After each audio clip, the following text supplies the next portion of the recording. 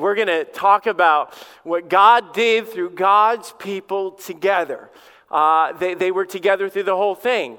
God assembled them together to bring them through the Acts of the Apostle, okay, to do the work, and Luke recorded all of this.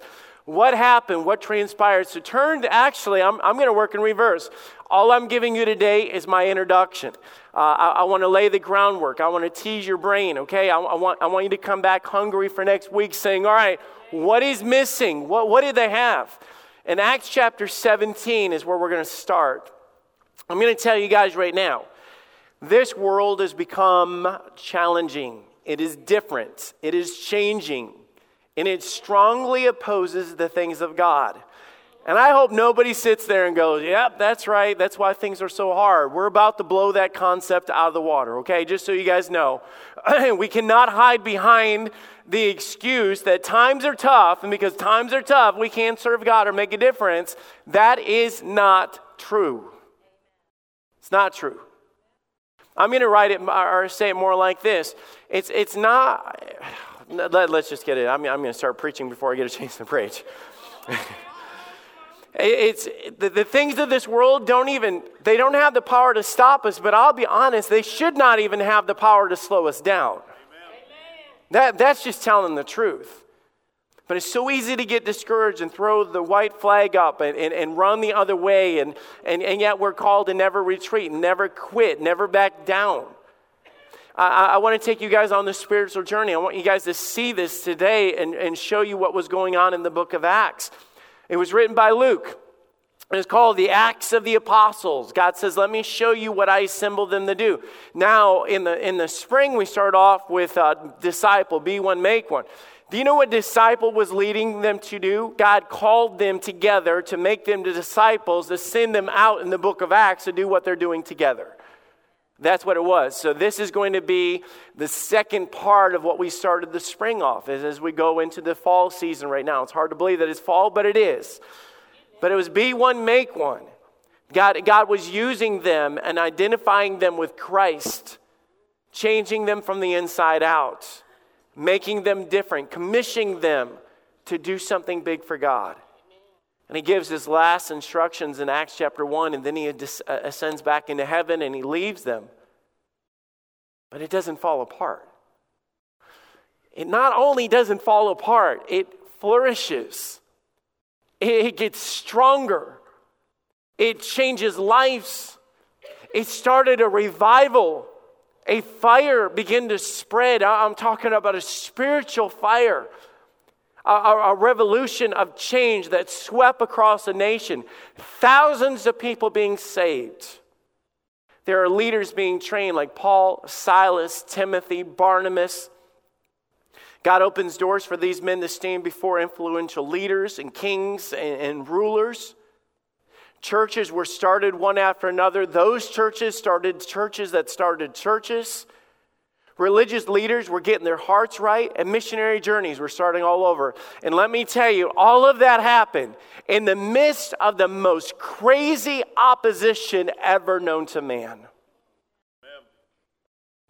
They were literally, during this time, you were a radical if you said that I believe that Jesus Christ died on the cross and then he rose again.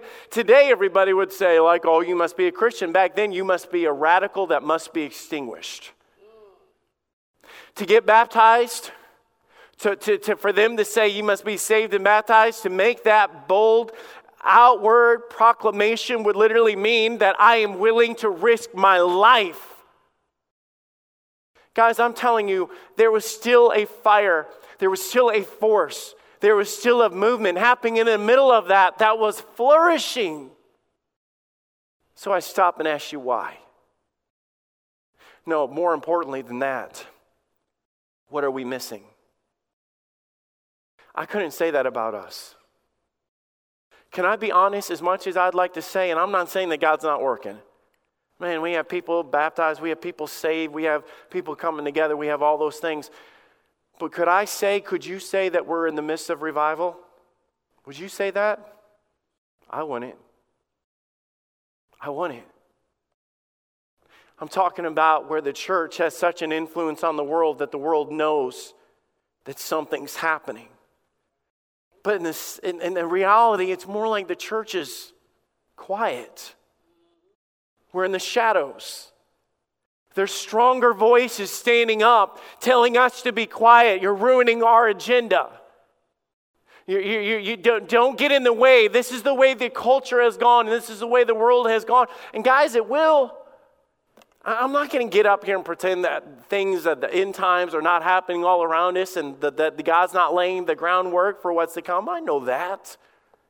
But I just would challenge any of you to show me in the Bible where God says, and by the way, I'm going to pull out my power. He doesn't. God said, I will be with you to the uttermost. He said, I'll be with you till the end. Amen. So let me tell you, if we're not there yet, that means the power of God is still here. Amen. Or should be here. Amen. And if it's lacking, if it's missing, then we need to know why. So yeah, we're going to take a hard look at some stuff. We're going to look at this together of what God intended for it to be. I'm going to take you to almost the end and then work back today. Because I want you to see how we go from opposition of Stephen being stoned to the church. Well, let me show you. Turn Acts chapter 17, verse 4. So Paul goes to Thessalonica and he preaches Jesus. And Jesus died and rose again preaching. Okay, so this was like controversial. This was in your face. You know, the Jesus that you say is gone, he doesn't exist, and none of that actually happened. He said, let me just put it like this. Jesus is alive, and you can imagine as soon as they say those words, going, oh, he's a radical, we better go do something to shut him down. I mean, that's how this was happening. I'll show you. And some of them believed, okay, and some of them believed and consorted with Paul and Silas. Man, they had the gathering together where they were like, man, dude, we've been waiting on this. And the devout Greeks, a great multitude, and of the chief women not a few, but the Jews which believed not moved with envy. They were stirred up. They were mad. Sound familiar? You know, when you stand and preach righteousness or truth or whatever, and there's a group of them saying, you know what, we're not going to take that. I tell you, we should put opposition on that church. We should make them shut their mouths so that they're not pushing us in this way. Certain Jews believed not and moved with envy and took unto them certain lewd fellows of the basser sort. That terminology was, they basically went into like the marketplace and they found a lot of people that would say, hey, you guys want to get upset about something? I'll tell you what, I need somebody to start up a ruckus. I need somebody to start rioting. And these bums got up and said, yeah, I'll start some problems up. And that's literally what these lewd fellows were. They got them together and they were like, yeah, we like trouble. He says, all right, stir up some trouble. I need to make some commotion and stir up controversy with these guys. And they set all the city in an uproar and assaulted the house of Jason. Now, Jason was said to be in somewhat relation to Paul. And he sought to bring them out to the people, and they found them not, talking about Paul and Silas. And they drew Jason and certain brethren to the rulers of the city, crying. And they said these words about Paul and Silas and this movement of Christians, what we call the church today. These that have turned the world upside down are come hither also. The ones that have turned the world upside down. And that they had a reputation. They said every city that these radicals go to, man, everybody's turning from their idols and turning from what we believe as devout Jews, and they're doing all these things and they're stirring up issues for us. And we can't take this. We can't tolerate this. This is not good. And I tell you, them using the compliment of turning the world upside down was not a compliment to them. It wasn't meant to be. It would be to us. How many of you would like it if Columbus pulled me and some of the other church leaders and said, we need to talk to you guys? And we walked in there and they were like, what's going on down at Fellowship Baptist Church? I mean, what do you mean? So all of a sudden bars are shutting down and that's hurting our economy. And this used to be a huge area for drugs and heroin, and all of a sudden, people are giving up their drugs and actually walking out of these places and coming to recovery. And the other day, we had some of our politicians that came in and said that they were crooked and they need to get their lives right. What are you people doing down there at that church? Would that upset any of you guys? Can you imagine if that was our reputation and everything, and they were turning around, that church is turning Columbus upside down. We'd walk away, thank you, Jesus, for allowing us to be used in that way. Can I tell you guys that that is a possibility? Amen. You say, how? We need to answer that question. Can you imagine experiencing what they had? What was going on? And Jesus is not even with them in the flesh. So let's back up. I'm going to keep backing up and backing up. I take you to Acts chapter 4, verse 1 by way of introduction, and then we'll start next week in Acts chapter 1, and we're just going to fly with it. I want you to see how they overcame opposition. Number one, they overcame opposition. All of a sudden, what we see going on in this was something working, something going on that was greater than even the opposition that they were facing. Listen, and as they spake unto the people, the priests and the captain of the temple and the Sadducees came to them, being grieved that they taught the people and preached through Jesus the resurrection of the dead. Every time you see them upset, they're upset over that message. Still the same today. And they laid hands on them. Literally, they arrested him and put them a hold unto the next day, and it was now eventide. What was going on? They were arrested. This is the theme of the book of Acts. Everywhere that they went, they were either arrested, they were stoned, they were thrown out of the city, they were put in stocks, they were done all these things, and we think that we have it rough. You know why? Well, they came to us and ripped up my tract that I gave them. Nobody drug you out of your job and stoned you, or at least I've not heard any stories like that. We're doing pretty good. And now we're facing problems today.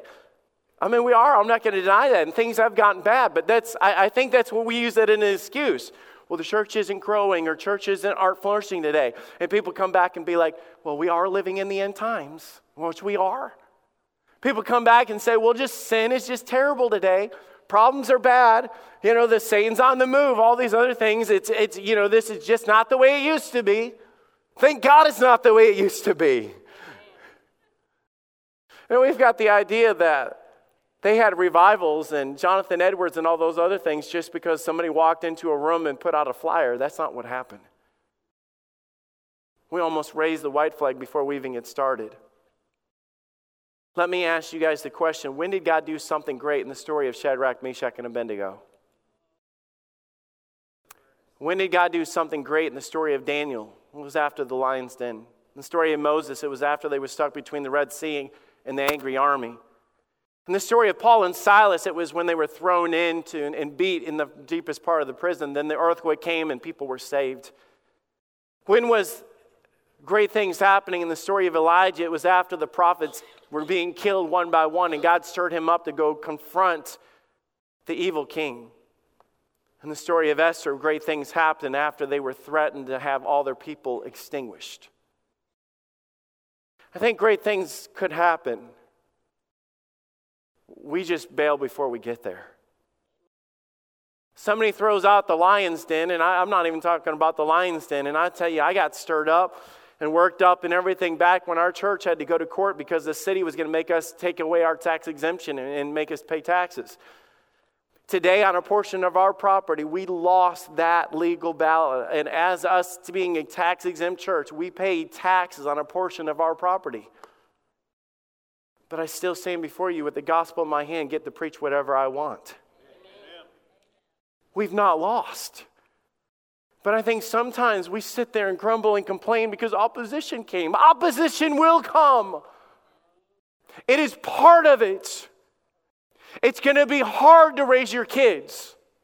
It's going to be hard to raise teenagers. It's going to be hard to stay consistent in a ministry. It's going to be hard working around work schedule. It is going to be hard. Opposition is going to come. Different dispensation that we live in today, a different time period, if you'll put it that way. But I'm telling you, we serve the same God today. Amen. Notice verse 4. I love this first word. It says, howbeit. Let me tell you the rest of the story. In light of them arresting them, in light of opposition coming, in light of all the resistance that came their way, many of them which heard the word believed. In spite of every opposition that tried to come to them, God was still faithful in the middle of that. My question is, what did they have that gave them power to push through that? What did they have that rose up against the opposition? And the number of the men was about 5,000. Let me tell you right now, church, this is not normal. This does not naturally happen.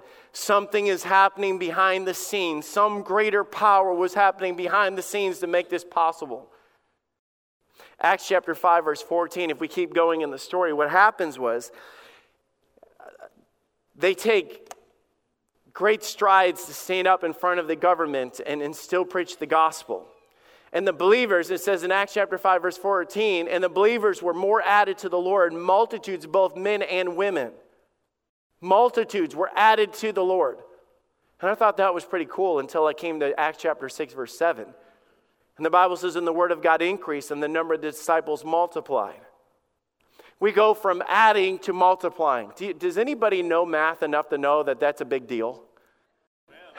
It was all of a sudden the people that were saved and reaching people were reaching people that were reaching people that were reaching people. And all of a sudden it was spreading like wildfire. You want to know how they turned the world upside down? Because something was happening behind the scenes. Turning the world upside down. And it says in there, and the word of God increased, and great company of the priests were obedient to the faith. The fire was spreading. People's lives were being changed. Verse 8, and Stephen, full of faith and power, did great wonders and miracles among the people. Stephen, a deacon in the church, stands up and preaches the gospel. Acts chapter 7 now, verse 54. And when they heard these things, they were cut to the heart, gnashed on them with their teeth. But he, being full of the Holy Ghost, I'm giving it away before I even get there. But he, being full of the Holy Ghost, looked steadfastly into heaven and saw the glory of God and Jesus standing in the right hand of God. And cast him out of the city and stoned him. And the witnesses laid their clothes at the young man's feet, whose name was Saul. And they stoned Stephen, calling upon God, saying, the Lord Jesus, receive my spirit.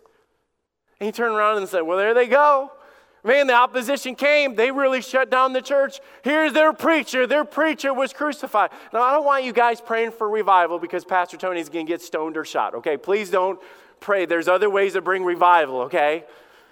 But in Acts chapter 8, verse 2, and devout men carried Stephen to his burial and made lamentations over him. As for Saul, he made havoc on the church, entering into every house and hailing men and women, committed them to prison. Now listen to verse 4. Therefore they that scattered abroad went everywhere preaching the word. Have you guys ever tried to put out a fire that, you have a campfire and you're getting ready to leave the campfire, you know that you can't leave those coals there, so you sit there and try to knock them out, and so you knock them around. And what actually happened is that opposition of trying to bust them up actually stirs the coals up. They get hotter. It actually turned on fire again. That's actually what's happening in this passage. They were trying to shut down the word of God, but some sort of fire or power was working inside of them that they could not stop what God was doing. They could not quench the flame. They could not quench the working of the Holy Spirit of God inside of them. Something was going on that held great power throughout the entire book of Acts. Yes, they overcame opposition. Number 2, let me show you. Together, they experienced radical change. I take you back to the Acts chapter 2, verse 41, and they gladly received his word. This is the day of Pentecost, and they're preaching the word of God. We're getting back to chapter 1. I want to take you to the beginning. And they gladly received his word, and they were baptized. And the same day, they were added unto them above 3,000 souls. And they continued steadfastly in the apostles' doctrine and fellowship and breaking of bread and in prayers. There was no gimmicks involved. There was no stained glass windows. There was none of these things that we put emphasis on. All it was the word of God being preached to a group of people. And the Bible says in verse 43, and fear came upon every soul. That word fear in that passage means an awe came upon them. Literally, something shook them, and all of a sudden they were standing there just in shock of what in the world is going on. It wasn't Peter preaching, but something as the word of God was going out from them, that something went across every single one of them. And don't let that scare you. Guys, sometimes we get so caught up in thinking that there's other religions and other denominations that do other things that scare us, that we run the other way. Hey, listen, we should never be afraid of the working of the Holy Spirit of God. Amen. It is real, it's in the Bible, it should be in us, and it should be in the church. Amen. When the preaching of the Word of God was going on, that was more than words. The Word became flesh and dwelt among us. You know what was happening? Jesus was in the house. He was the Word. Amen. And the Bible says as the Word went out, as the Word of God went across, all of a sudden something happened. Every single one of them stopped. And were in awe. They were awestruck.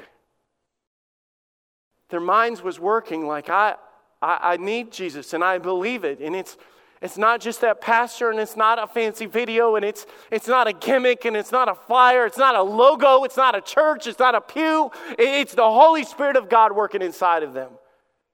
Yeah. Something was happening inside that service that can't be bought. You'll never find it at Lifeway. It can't be passed on. It's not tradition. It's not in material possessions. Life change, tears, shaking of their hearts and souls. God allowed them to see their need. 5,000 people at that moment stood up and said, "What must I do to be saved? What is missing in my life?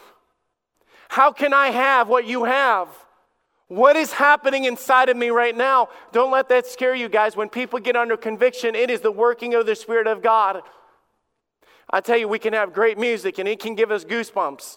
But goosebumps don't save people's souls. Only Jesus Christ saves people's souls. Amen. It is the working of the Spirit of God. If there is no working of the Spirit of God, there will be no conviction. Without conviction, there is no transformation. I don't care how many times I can get people to bow their head and close their eyes and repeat a prayer. That doesn't mean we had a bunch of people saved. It means a lot of people raised their hand and repeated words. I'm not belittling when it actually happens. Don't get me wrong. I'm not saying that God cannot work that way at all. But I am saying that we can get a lot of hype going in service, and we can get a lot of music hyped up, and I'm not saying that we do here. And we can get a lot of people emotional to sit there and say, pray a prayer right now, and all of a sudden nothing happened. But man working. Man, I think God works through music. I think God works through technology. I believe these are all tools, but they don't replace this. Amen. They can never replace the conviction that God brings. They can never replace God actually getting a hold of people's lives and shaking them from the inside out. I don't know how many of you remember when you got saved, but it was way more than a fuzzy feeling. I got under conviction, and as a 16-year-old boy, I was trapped in the middle of a pew, and I was crying like a baby. And I'm not saying that it takes tears to get saved, but I'm telling you, I was not the type of teenage boy to cry in a service like that. 10 minutes before that, I saw a girl behind me that I was planning on talking after the service. My mind was not on there, but something greater than me wanting to meet a girl stepped into the situation and got my attention. Telling you, God, through the Spirit of God, can still bring revival, can still change our hearts, can still reach our youth. I don't care how much heroin moves in. I don't care how many times they push things in the public school or tell us that there's no God or that evolution is the truth. Our God is more powerful, and the conviction of God can change lives. Amen. It is still true today. But I ask you the question, what is missing? I come to verse 44, and all that believed were together. And they had all things in common. Whatever this is that is happening behind the scenes, not only gave them the power to do and the power to change and the power to convict, it brought them together in a power of unity that was indescribable. But how? It says in verse 47, they were praising God and having favor with all the people, and the Lord added to the church daily such as been saved. But we find a promise. Before the first person was saved, before the first church was started, before the first opposition came their way, before the first stone was thrown, before the first shackles were laid on them, before the first prison cells were shut, before the first apostle was drug out of the city, something happened. We find in Acts chapter 1, verse 8, that God, Jesus Christ in the flesh, gave them a promise on his way out. And he said to them, "Ye shall receive power. After that, the Holy Ghost is come upon you. Ye shall be witnesses unto me, both in Jerusalem and in all Judea and Samaria and othermost parts of the earth." I'm going to tell you what I'm going to tell you next week. That is the most quoted and misunderstood verse probably in all the Bible. That verse of what God promised them on that day was going to change everything that they did. That word, "but you shall receive power," literally was power, dunamis power, literally raised them from the dead power, change the world power, bring revival power. Amen. And he said, "I'm going to give it to you. I'm going to give it to you." After that, the Holy Ghost is come upon you. Jesus didn't just promise to go with them. He promised to be in them. Amen. And I know we know this. I have a button in my car. I drive a Nissan Rogue, and it came with a button down here. I got one that was fuel efficient. That's my thing. I wanted something good on gas, get me down the road. I'd pull out in front of traffic, and you have to time it right because it doesn't have that, take off and then whatever. But that's what you get when you get good fuel economy, right? And there's a button. There's a button down there that says Sport. I've never pushed it.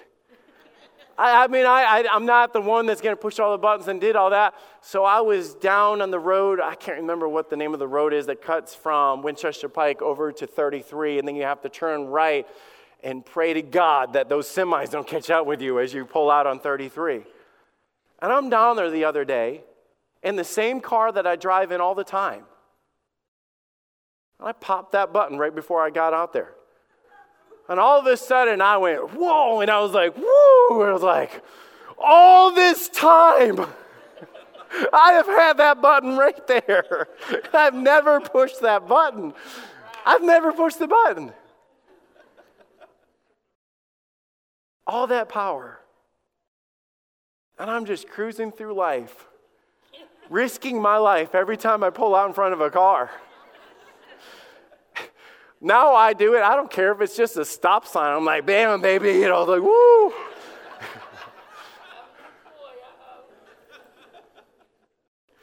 The disciples experienced something that they didn't know that they had.